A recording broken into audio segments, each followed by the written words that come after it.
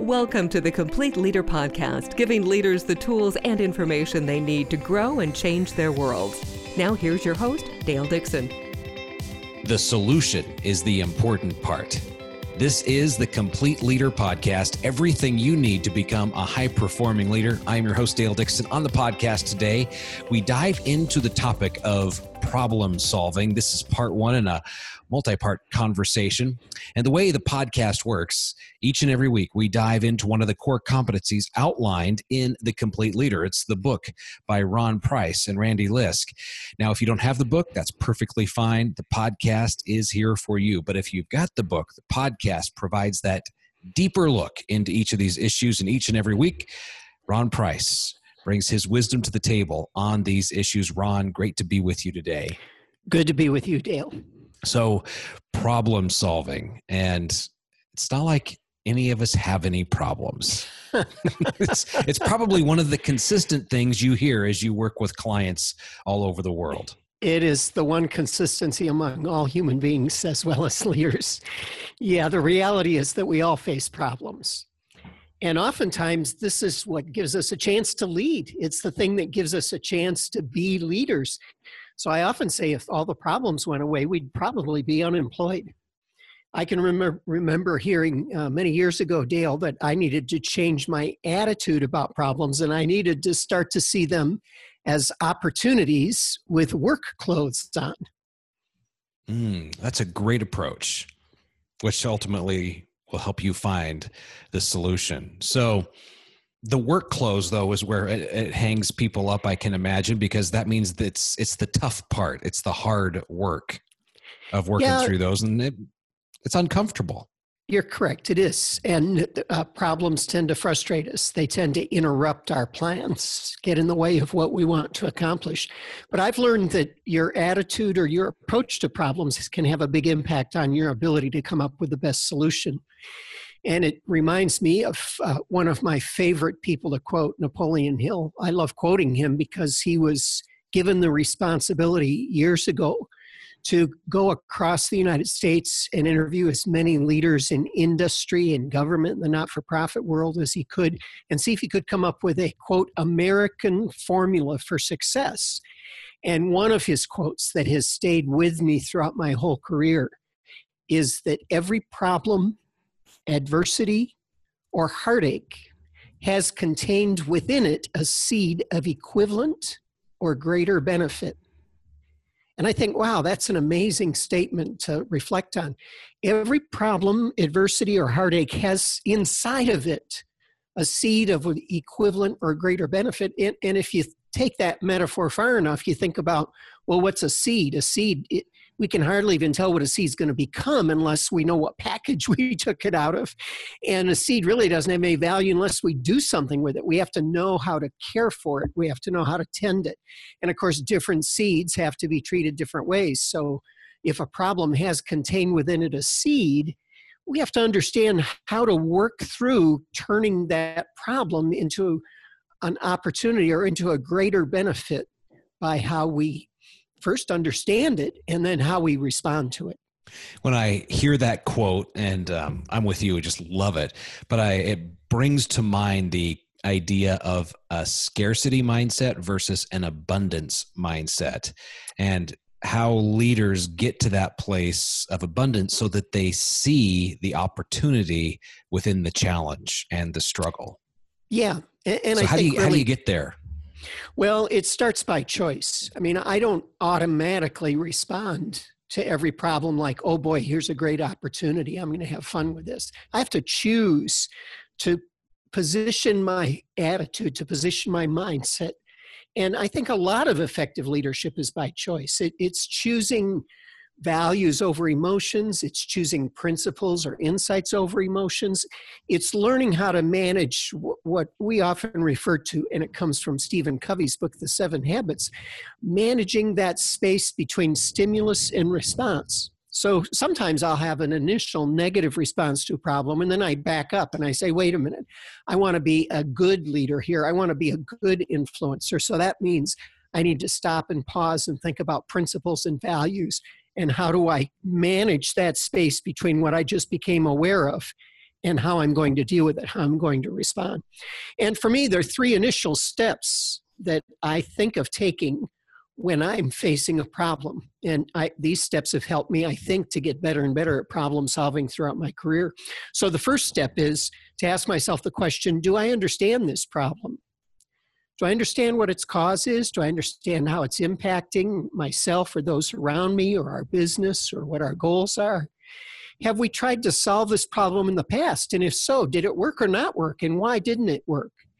And if we did invest the time into this problem, into solving it, would there be a good return? Would there be a good benefit or result of spending time and energy on it? All of these are important questions to help me understand the problem in a more comprehensive way so that then I can go to the next step. The next step is, do I understand the framework or the time frame for solving this problem?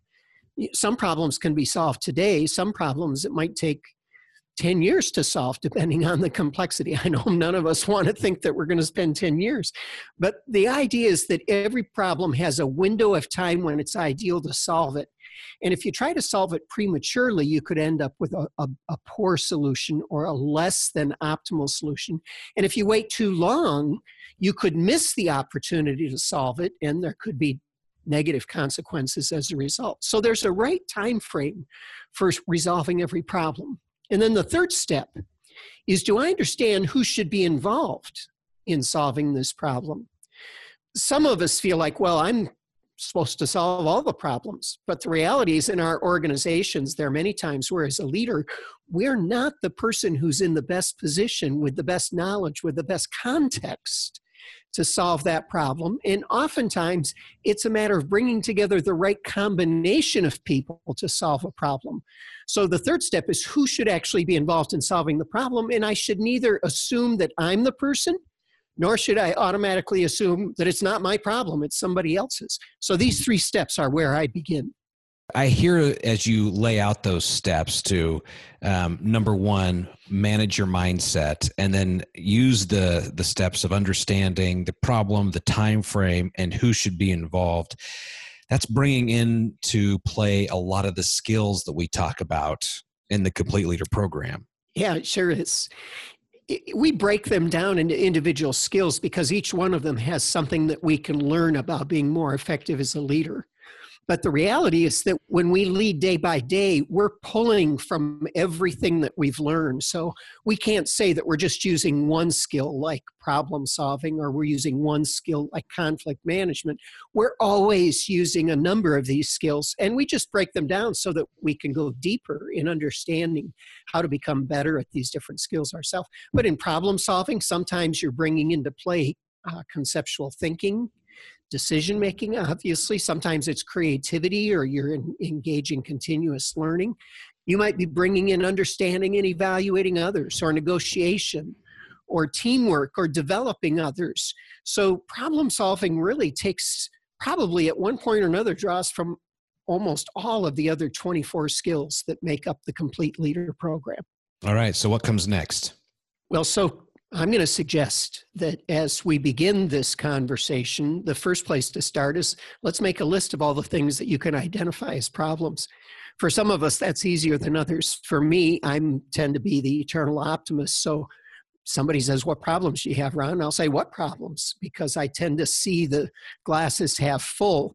And so I might have to work a little bit harder at saying, yeah, you know what? I really do have a list of problems. There's this and this and this. And the way that I get to those is I say, if I could wave a magic wand to change anything in my work or in my life that I could, what would I wave the magic wand at? And there I begin to identify those problems. For some of us, the glass is always half empty. So we're actually pretty good at seeing problems, but we tend to see them as intractable or unsolvable, and we tend to get more discouraged easily. So in this case, it's write down the list of things that you're frustrated with, the things that are bugging you, with the idea that any one of those you could use as an opportunity to learn how to be a problem solver, not just a problem identifier. So if you do this with the problems that you have today, that's a great start. Of course, you could be even more creative and think about what problems you're going to have in the future. You've got kids that are 5 and you're thinking about when they turn 15. Or you might be looking at what challenges your business is going to have in the coming year and how new problems are going to occur. Yeah, you could do that as well. But the reality is, it's probably better to start with the problems that you currently have and that you can address and learn how to develop your muscle for problem solving right now. That's a great first start. And these are habits you're talking about creating that take intentional work.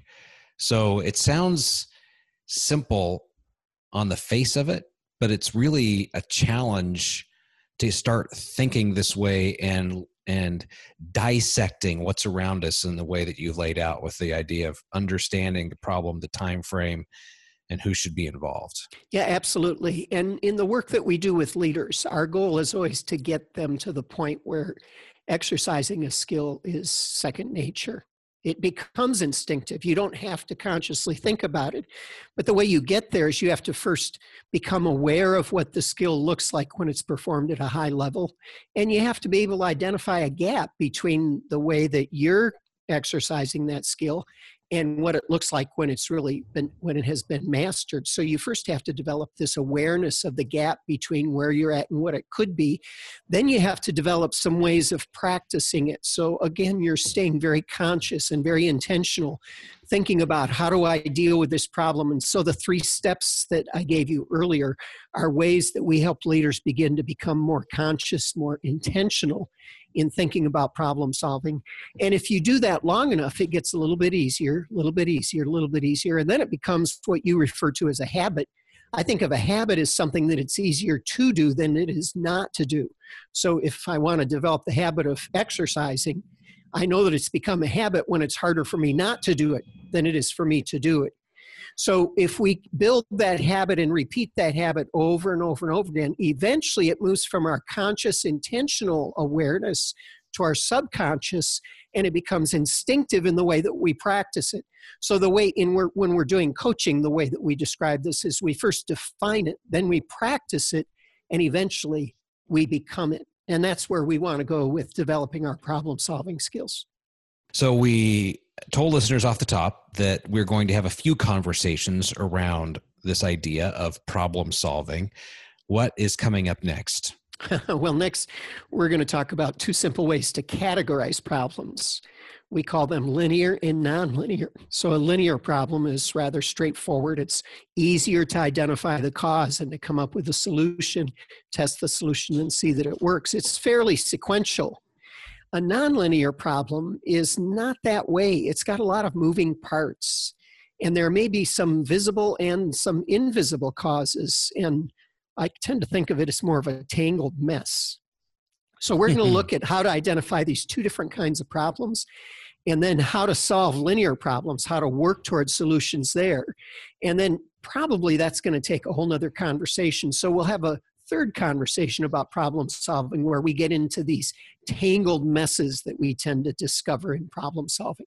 Fantastic. I'd like to issue a challenge to the listeners to really start the process of thinking like a problem solver. And that would just be to write down the Napoleon Hill quote that Ron gave you earlier and put it somewhere so that it's always in front of you. And that is, every problem, adversity, or heartache has contained with it seeds of equivalent or greater benefit. And you can hit the backspace on your podcast player 10 seconds to get that all over again. But that Napoleon Hill quote is a fantastic reminder for the mindset that Ron has been talking about here. Any final words for us, Ron? Well, I have to confess that sometimes that quote makes me angry. Oh, because sometimes I don't want to solve the problem. I just want to be upset. But it also guides me. Once I get that initial emotional response out of the way, it brings me back to that a leader's job is to go hunting for that seed of equivalent or greater benefit. And I've been working with that quote for the better part of 30 years now, Dale. And many, many times it's helped me to open up an opportunity that I wouldn't have otherwise seen. Fantastic. The book is The Complete Leader. The website is thecompleteleader.org. You will find a lot of resources there to grow in your personal development and leadership journey. I encourage you to check it out. If this podcast episode was helpful for you, would you just do us two quick favors? Number one, subscribe to the podcast in your favorite podcast player so that each and every week when a new episode is released, you are the first to have it. And then if you would share this podcast with someone that you know is on that same leadership development journey, we would be most grateful. It is here to help others. The Complete Leader Podcast, everything you need to become a high-performing leader. Have a great week. Thanks for listening to the Complete Leader Podcast. Find more online, thecompleteleader.org.